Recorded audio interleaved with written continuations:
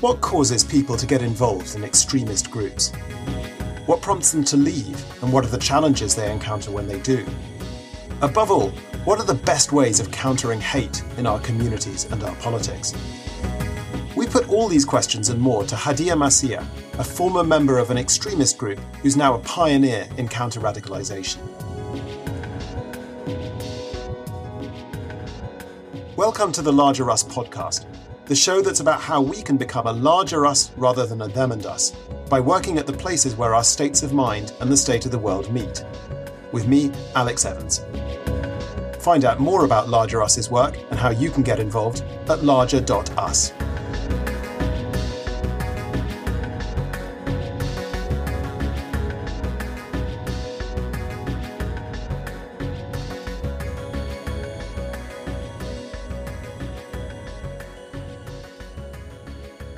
So hi, and welcome to the very first edition of the Larger Us podcast.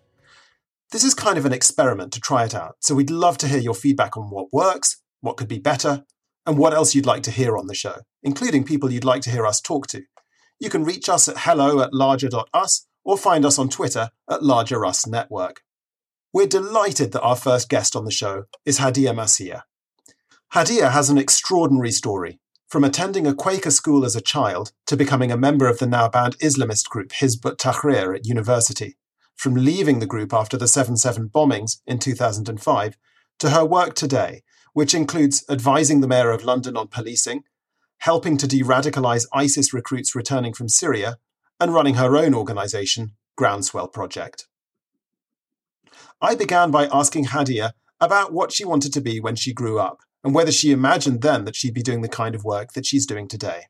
I always wanted to be Lady Diana. I used to remember saying that. I always really could connect with other human beings. I was like the agony aunt in a way at school. I always wanted to do something around counselling, and I was quite an empathetic person, and I was really affected by things that I saw around me. And then coming from a Quaker background, you don't realise it, but it is an emphasis on peace building. It's an emphasis on friendships. And I was just saying earlier that I joined the Amnesty International Club at 11, and I realized that's not actually that normal to do.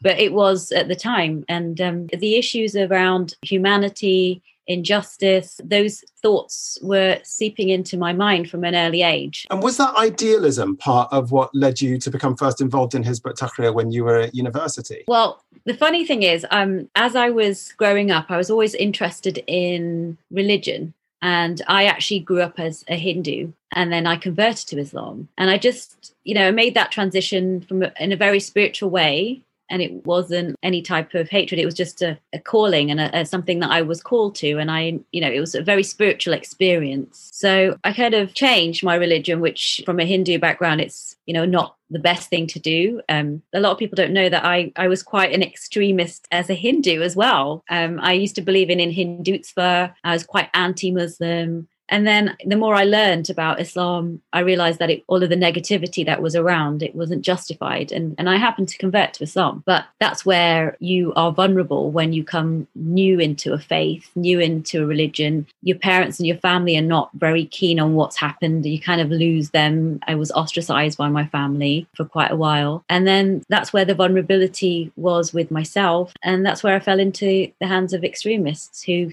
showed me that identity, the belonging, the friendship, everything I was lacking. I was shown that. And also what they were saying around creating justice and solving the world's problems was a little bit of music to my ears, or something familiar, something that was already part of my, makeup. So it was a sort of mixture of the idealism and the relationships and the kind of belonging, and then also a sense of sort of agency about big global issues. Yeah, it fit everything in my mindset. Like, okay, these guys seem very pious and religious. I need to find out about my faith.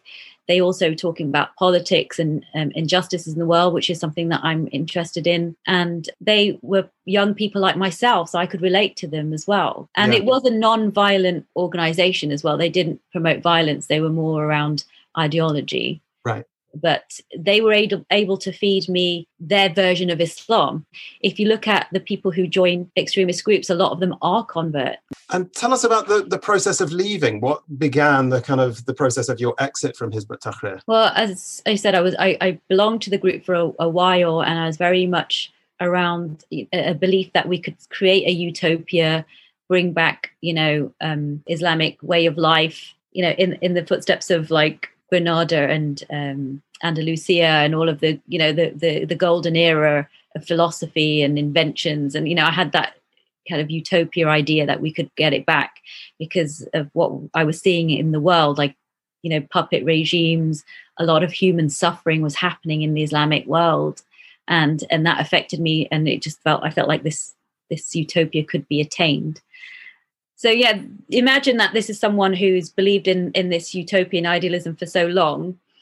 And then slowly it starts chipping away when you realize, oh, it's not as perfect as I thought it was. You get, I was growing up as well, as maturing as an adult, as a human being, and realizing that the people who were part of this, weren't as perfect as I thought they would be. Like, you almost idealize them, and then they do stuff and you're like, actually, that is really not nice, or it's not on, or your behavior's, not this perfect, utopia thing that I believed in. Yeah. And can you give us an example? Like just the infighting, you find all of these, a lot of even far right groups, there's a lot of infighting and negativity, a lot of negativity in the way they speak about one another and the hatred that they have towards each other and the world. It was just this negative ideas. And, I left after, I had my third child, and on the TV at that moment was, the aftermath of 7/7 bombings. And then on the 22nd of July, there was another bombing. And that's when my son was born. And it was all kind of like another spiritual moment for me where, like, oh my God, I hope that I'm not associated with that in any way, because that's not what I want. That's not what I was calling for. And when I looked deep and then asked those questions, I realized that this is something I shouldn't be doing or shouldn't be part of. It's a bit like a realization moment. And I'd come out of a coma and I'd realized, oh my God, what have I been doing for the past 10 years? And I think I need to come out of this. Was it hard to leave? Because it's clear from what you're saying that, you were becoming disillusioned with the kind of infighting, as you say, and the inconsistency between some of the stated ideals and then how that was sort of playing out in reality. But you've also alluded to how at the beginning it gave you a sort of set of relationships and a sense of belonging.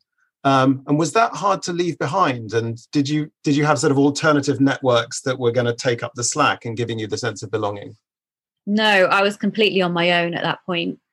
It's like I'd spent 10 years, made a lot of relationships. They were my family. And then all of a sudden, nothing. So people were told not to speak to me. People were told not to engage with me. And it was very funny because the next thing I wanted to do was join a Jewish interfaith organization. Like I was like, I need to go and do the opposite. It's a very strange experience. I can't explain it completely to the fullest extent. So yeah, it was difficult, but I kind of like went on it was like a second stage of my life. And I didn't think that I needed to leave Islam or not be a Muslim. I was like, I have to relearn the faith again in a way. And how did you begin to get involved in the work that you now do of doing counter-radicalization work? As soon as I left, I'd made it my mission to try and get people out, because I was like, oh my gosh, this was such a waste of time. It's such a waste of passion. It's such a waste of energy. It's so wrong. It's like misinformation. It's not Islam. And what do you find involved in that work? At one level, you're dealing with ideas, and as you say, for example, countering people's view of Islam. But then there's also all the psychological aspects of people who may be particularly vulnerable, may have been groomed by extremist groups, may be very lonely. Do you find that you're kind of wearing multiple hats while you're engaged in this work, that you're sort of at the one level kind of doing theological work almost, at another level doing kind of almost therapeutic work? What is common is a vulnerability. So whatever that vulnerability is, that the extremist group latches on and then kind of uses that as a way to recruit people. Yeah. So my vulnerability was I was new to Islam and a convert, and an easy target. A lot of people with mental health issues, young, passionate people who have a cause and want to change the world and have no outlet to do that. They're very passionate. That they're the types of people who are recruited. With Hizb ut-Tahrir, it wasn't so much violent, but other violent extremist groups would recruit people with violent tendencies or people who've committed domestic violence. There's different categories that I saw and witnessed. It was around, what is this individual person's need? How do I do all the counter narrative? I keep saying there's no rule book to it. It is about empathizing with them, being that, listening ear and being that support. So whatever the extremist group's offering, we need to offer, but, it's more sincere and it's about that person's well-being as opposed to getting them recruited to a group and then using them as a pawn. I mean, I'm fascinated by how long the process takes. I mean, you mentioned earlier that, you've worked with people who've come back from being with ISIS in Syria. And in the process of working with someone in that position, is that a process that would take months or, is it years long or? Again, each case is different. If you look at the kind of really sophisticated and devious ways in which extremist groups work, especially ISIS, they went straight for the young and vulnerable. The vulnerability of that person was that they were young and naive and easily manipulated. So the radicalization process for someone young would take just a few months. You have to have had sophisticated psychological tactics in order to get someone from playground to ISIS. And I always describe it as the Pied Piper effect. It was like these kids were just going and they weren't this floating over to the dark side, not knowing what was going on because they are so young and vulnerable. People who have returned, they're still in this state of shock that even happened to them. They're like, I felt like I was possessed. It wasn't me. It was out of character. I never do this. What happened? And they go into this kind of coma state or something. And if they were young and it's, quite new in their heads, it was easier to get them out. But those who were a bit older and had more violent tendencies and had entrenched views, that was far more difficult and took a lot longer. And sometimes it wasn't even possible to get them out because they were that entrenched. So how is it possible to build resilience to that kind of deliberate, as you say, very sophisticated targeting by extremist groups? I used to work on political polarization issues in my former job as a campaigner. And it was fascinating to look at Cambridge Analytica and how they were very sophisticated in their mashup, if you like, of psychological profiling and then social media micro-targeting. And that left me with a question of, how would you inoculate communities or even whole societies against this kind of, in a way, weaponization of our own anxieties against us? I know that in your work at Groundswell Project, that's exactly the question you're steering into. So can you outline for us sort of what's the core of your approach at Groundswell Project? Well, what we've done is something quite simple in a way, but it's also complicated. Using my experience, if you want to cure something, you have to know that thing that you're curing, whether it's, COVID, you get the vaccination, whether it's extremism, you've got to know it. And that's what I had. I now know to an extent how these groups operate. And this in itself is an advantage that I want to take. No amount of academic research or whatever will get you to that level, people who've had an experience. And that's just a fact. So I bring people who are formers like myself together. It's about a collaborative approach. And we know the tactics that they use. So if we know what they're using, how do we counter it with an opposite? And wherever they lurk, whoever they target, we get there first, and we make sure that we are the voice that young person hears before they get there. So we kind of want to be a step ahead of the game because we know their tactics now. And the resilient community was always the best way forward. If a recruiter was going into a community, I'd see a whole load of worshippers from the mosque just chuck those people out. They would be like, get out of our mosque or wherever they are. They collectively came together and shooed them away. And that's what we need to do. They cannot embed themselves in a community that is united and understands who they are. They prey on ignorance and they prey on division and they prey on misinformation. So if that's where they breed or embed themselves, we create the opposite, which is unity, which is understanding, which is education and knowledge and information. So and if they are pushing hate, we push love. Cheesy as that might sound, it's just we do the opposite of what they do and we do it better than they do. And we're there first. So that's what Groundswell Project's about. It's around highlighting organizations that are doing this work already. So it's not about reinventing the wheel. We've got all of the resources we need. Our logo is find, connect, amplify. So we find who they are at a local level. We connect them together and we amplify a voice of positivity. That has a profound effect on the community and people who live there. When they see a danger, it's repelled. And, I've seen that with my own eyes as well. Like when I was part of the group, we were shooed away. There's an incident right now as we speak that's happening in Golders Green. Mm-hmm. There's a mosque or an Islamic center that's been wanting to openly worship. And they've had a lot of backlash and a lot of people wanting to close it down, graffiti on the center. They've employed the mosque buster. There's a guy actually called the mosque buster, and he wants to close down the mosque. And the community beautifully have come together from all faiths and backgrounds to oust it. And so that's how you can directly do that kind of counter narrative. And they are starting to succeed. The collective energy of that community and their desire to want to help the Islamic Center is showing such a beautiful, positive message that is contagious. And the people who want to fight back are just not managing to latch on. So we've got to see what the outcome is. The mosque buster may well win. We don't know. But the community at large has really tried to push back. And that's what we want to see more of. And in that example that you just gave, is that kind of community immune response, if you like, to do with relationships that already existed in the community, or relationships that have formed in response to this kind of attack, or a bit of both? I'd say it's a bit of both, because from my work, I've always seen there are like the inherent kind of peace builders within each community. So as much as there are the hate peddlers, there are many more people who want to build bridges, and to give them a platform and a voice and encouragement and support.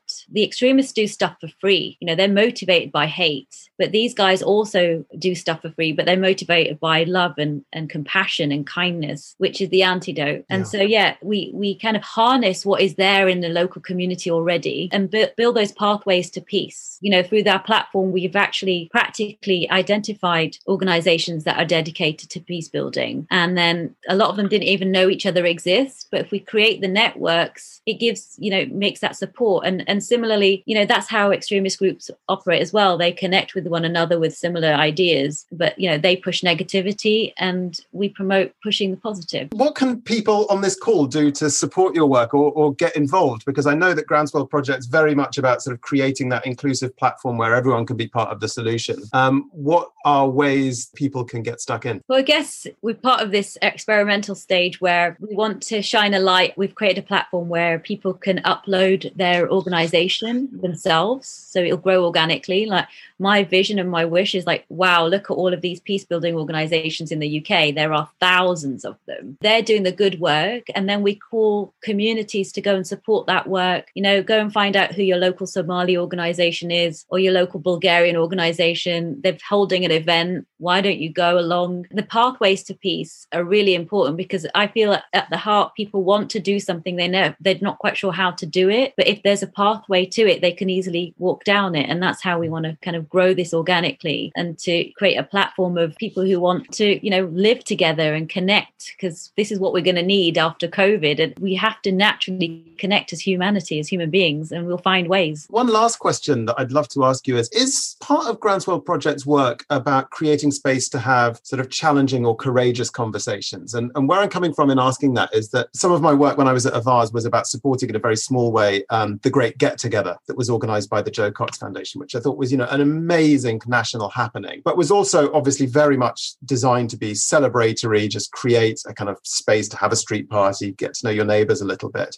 But what it wasn't designed to do was steer into complicated, sometimes courageous conversations that maybe need to be had in a community where perhaps misunderstandings or local forms of polarization have sort of erupted, where maybe early intervention can kind of defuse those dynamics. But is that part of your work at Groundswell Project? Yes, definitely, because we can't shy away from some of the hot topics. And it goes back down to beginnings, like a young person has legitimate questions to ask and no one wants to answer them. Where do they go? They'll go to the extremist groups, because we're not offering that safe space for discussion. and we'll shut it down, or we'll label them something, and then it's obvious that they'll go somewhere else. That's what will happen naturally. And our vision as well is working at a hyper local level. So you're just changing your own environment. You're not going to go across the world to change it. Just what is within your own environment, in your own backyard, we could start with that. And when people see that they've made a difference, and there's one community that has tension and now there isn't, because they contributed to helping that dialogue, it's empowering because they've seen a change in front of their own eyes. So yeah, it's definitely about creating that. And I think society has a part to play. Shamima Begum might seem something not related to the average person who lives in the UK, but we do have a part to play in what happened to stop it from happening again, from, making people feel like they have an identity, that they are welcome, that we're all part of the British society and a larger us. So that's everything for this time. Thanks so much for tuning in. Our next two guests on the show will be Karen Stenner, one of the world's leading experts on the psychology of authoritarianism, and Dave Fleischer, the originator of deep canvassing, an extraordinary new approach to campaigning that aims to win people over through transformational conversations based on empathy, open questions, and deep listening.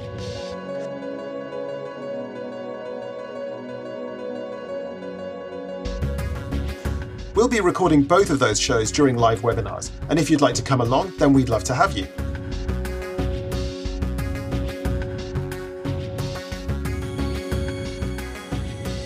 For details of these and other ways of getting involved, including our regular newsletter, our Larger Us course, and a new programme of peer gatherings that we're designing right now, find us at larger.us/get-involved.